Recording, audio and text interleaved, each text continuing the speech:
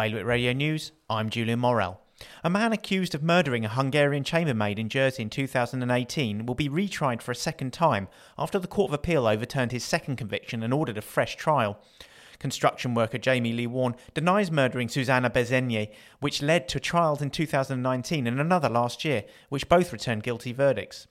Guernsey's chief minister has been told to grow up by one of his predecessors after Deputy Peter Ferbrache warned that those who had defamed him in recent months over the much criticised visit of Lions coach Warren Gatland could expect to receive a court summons. He said criticism had been politically motivated, which prompted former Chief Minister Lyndon Trott to ask Deputy Ferbrache to drop the issue and grow up.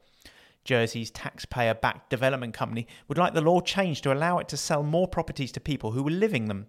Currently, the Jersey Development Company is legally obliged to sell enough properties off plan before construction starts to fund the first phase of that scheme. This, it says, caters for buy-to-let investors, meaning that there are fewer owner-occupiers and first-time buyers in its developments, such as Horizon on the waterfront. Deputies Carl Meerveld and Liam McKenna have failed in their attempt to delay the modernisation of Guernsey's abortion law.